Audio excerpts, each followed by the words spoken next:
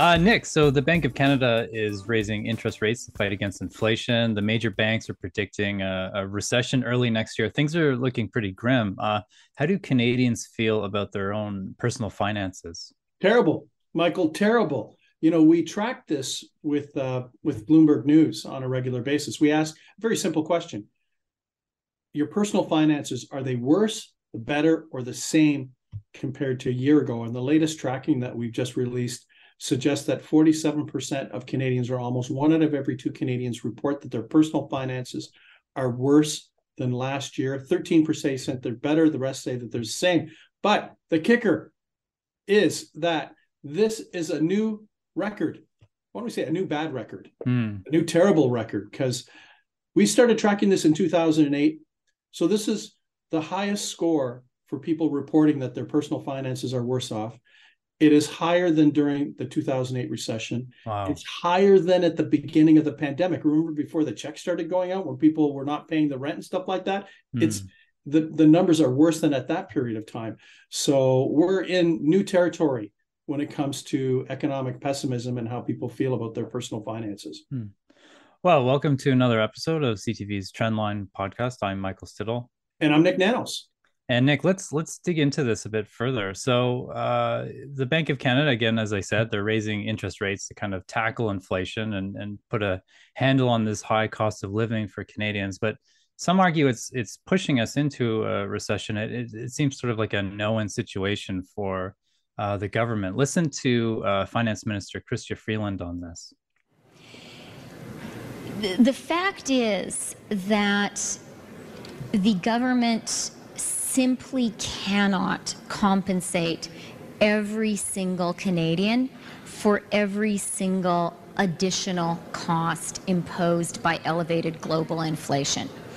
If we were to try to do that, we would be pouring fuel on the inflationary flames.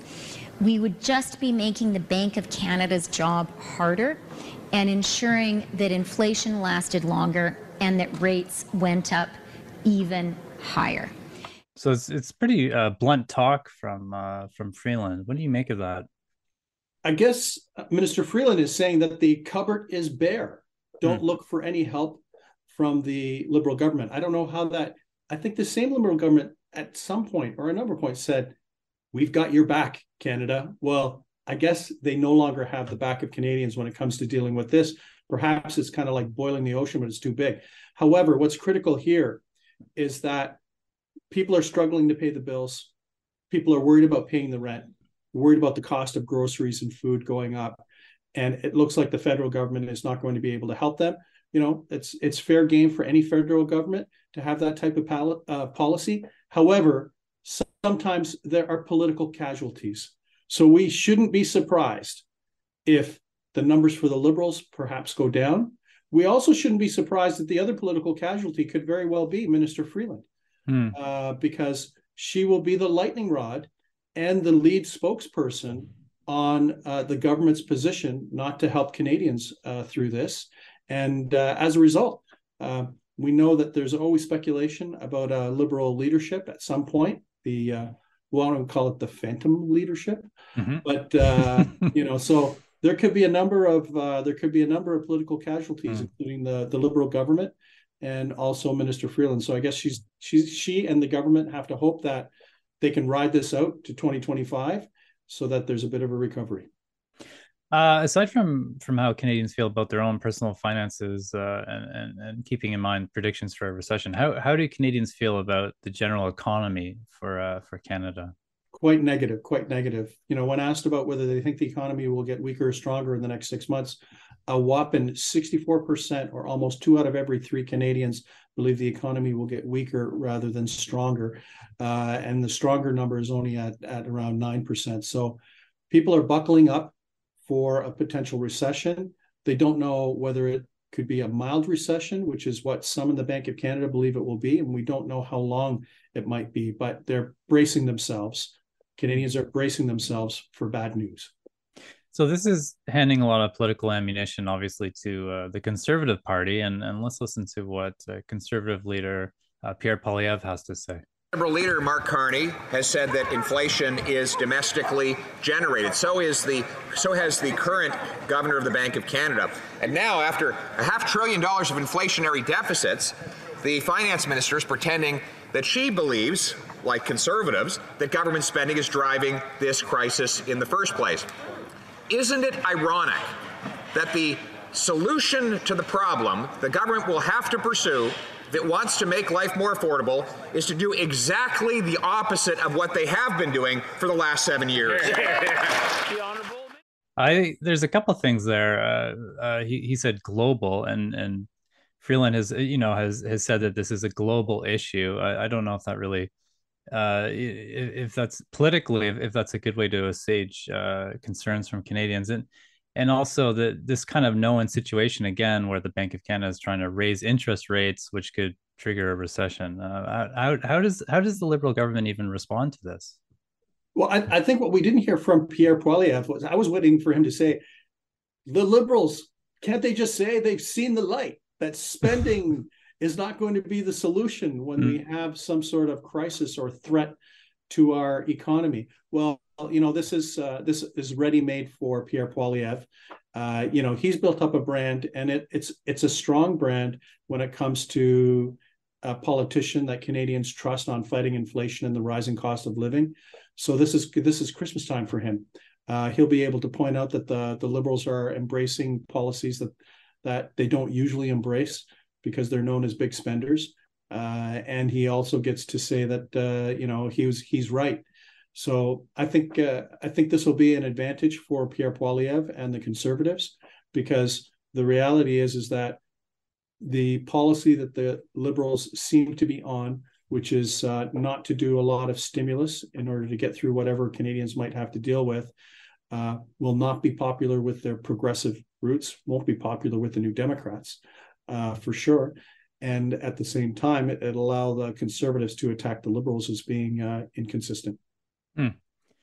Nick, I want to move on to the public hearings and to the use of the Emergencies Act. This week was the first time we had actually heard from the Freedom Convoy organizers. Chris Barber was the first to testify.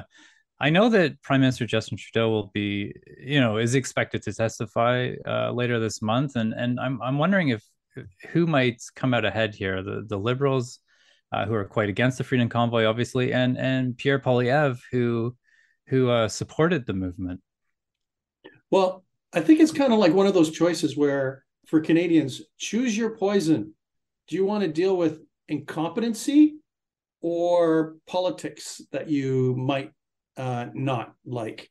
On the one side of the ledger, I'm sure the Liberals are hoping to talk about the Freedom Convoy because they think that it's a vote winner for them when it comes to motivating their core and talking about those issues. On the other side of the ledger, it's pretty clear that there is some incompetency. And why don't we add to incompetency a little dash of partisan politics, where it seems, according to some of the reports, that the Liberals wanted to advance a particular narrative related to the convoy in order to win the public opinion war. I thought what was fascinating, because I've been following some of the testimony, was like one of the organizers going, "We never wanted to block everything." It was like, we showed up and the police told us to park in front of Langevin Block, or PMO, I should say. Tell us to park in front of PMO, in front of the House of Commons. And, it'd be like them saying, "Hey, listen, when the cops tell you where to park, when you're a protester, that's where you park. We never expected to be there." So this whole inquiry raises more questions than answers, but puts really an ugly spotlight on a whole bunch of things. How governments try to take advantage of situations to advance their political cause, how governments fail to respond properly, or how governments potentially over-respond to a situation. So it's quite a mixed bag. So it sounds like we've moved far away from the vaccine mandates and purportedly the original cause of the Freedom Convoy movement. It's just become much bigger than that. Yeah, it's become much bigger, and has had to do with, it now deals with motives and competency right now. The other thing, Michael, is that, in our weekly poll, we ask Canadians their top national issue of concern. Still, on any given day, between 3 to 6% Canadians say freedom is their top national issue of concern. And when I see that as code for individuals who are still into what the Freedom Convoy represented, those individuals still believing that there's a problem in Canada, and those individuals that are still highly motivated behind those causes. Oh. Nick, we're going to take a quick break, but when we come back, we'll look at some of the closest Senate races in the upcoming U.S. midterms. Super.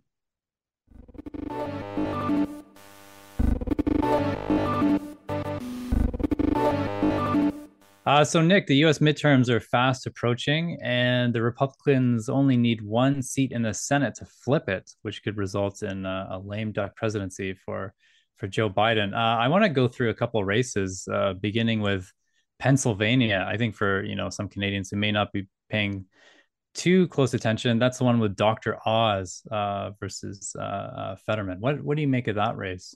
Well, check out the trend line on this. It's basically a duel to the finish between Fetterman and Oz, or Oz and Fetterman.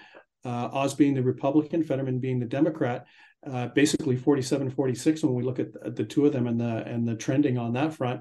And I think for the Democrats, they're hoping that they can pick this up. So this will be an interesting race to watch. We also know that Biden has gone to this Senate race in order to support Fetterman. So it'll be interesting to see. The president goes, and it's not good news for Biden if he goes to a place and then they lose, because that means that there's no presidential coattails. But this is going to be a key one to watch, potentially for the Democrats, if they can pick it up, but still hard to tell.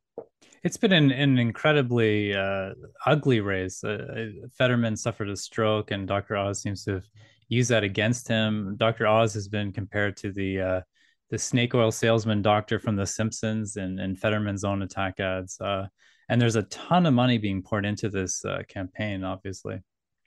Well, it's because the Democrats believe that they can pick it up and want to pick this up, and and for the Republicans, if they want to have a chance at picking up the Senate, they have to hold. It's kind of like the political strategy.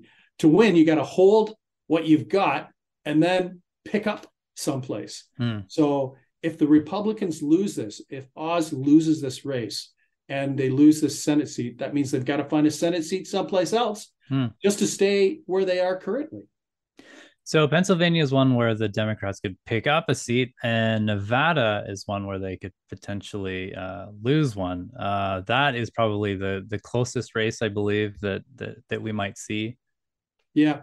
Well, in Nevada, it's like an absolute tie, 46-46 between the Republicans and the Democrats on that race. And, this is one of the districts that the Republicans have targeted and hope to pick up and could make a big difference.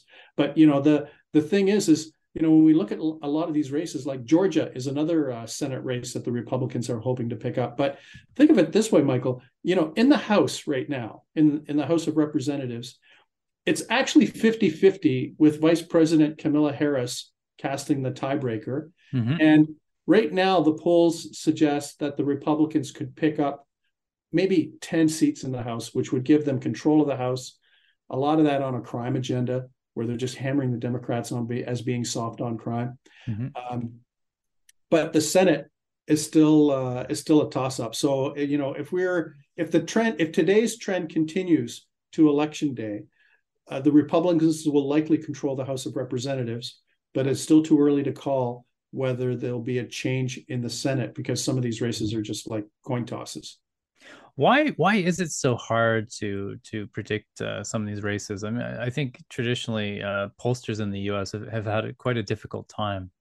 Yeah, actually, people criticize pollsters a lot. The pollsters in Canada have been doing quite well, but the pollsters in the United States have had difficulties. One of the reasons, and this explains the difference between Canada and the United States, is that the voter turnout in Canada is higher, even though it's not great. It's higher than it is in the United States. And when there's a low voter turnout, you need to actually, when you're doing polling, you need to model out for who you think might show up. And this is where pollsters in the U.S. have had difficulty. They've had some significant misfires, for example, in Ohio, where, you know, at one point, I think in the Clinton-Trump showdown in Ohio, Clinton actually stopped going to Ohio because she thought that it was in the bag, and she ended up losing that state, and that was a critical state for Donald Trump to win. So there have been misfires. So a lot of it has to do with pollsters in the United States, at least, having difficulty with low voter turnout and trying to figure out who's going to show up to vote. But fortunately, that problem hasn't happened in Canada, at least to the same extent. Wow. Just quickly, Nick, as you alluded to, the Republicans are expected to take the House, but the Senate is still a toss-up. What will a lame duck presidency look like if the Republicans take Congress? Well, first of all, the day after the outcome of the midterm elections, that's when the presidential race realistically starts, because that will only be 2 years off. So if as expected, the Republicans have the upper hand in the House of Representatives, it means that they can effectively block anything that the Democratic presidency under Joe Biden want to advance. So they can, you know, that goes out the door. We also have to realize that traditionally, whoever's in the White House, whichever party's in the White House, usually gets roughed up, hammered, whatever you want to call it, in the midterm elections. But it'll mean that if Joe Biden thought it was difficult before this to kind of pass legislation, he's gonna be in a whole new level of pain trying to advance his agenda, assuming that the House is controlled by the Republicans coming out of the midterms. Nick, I think that's all for this episode. As always, thanks very much. Thank you.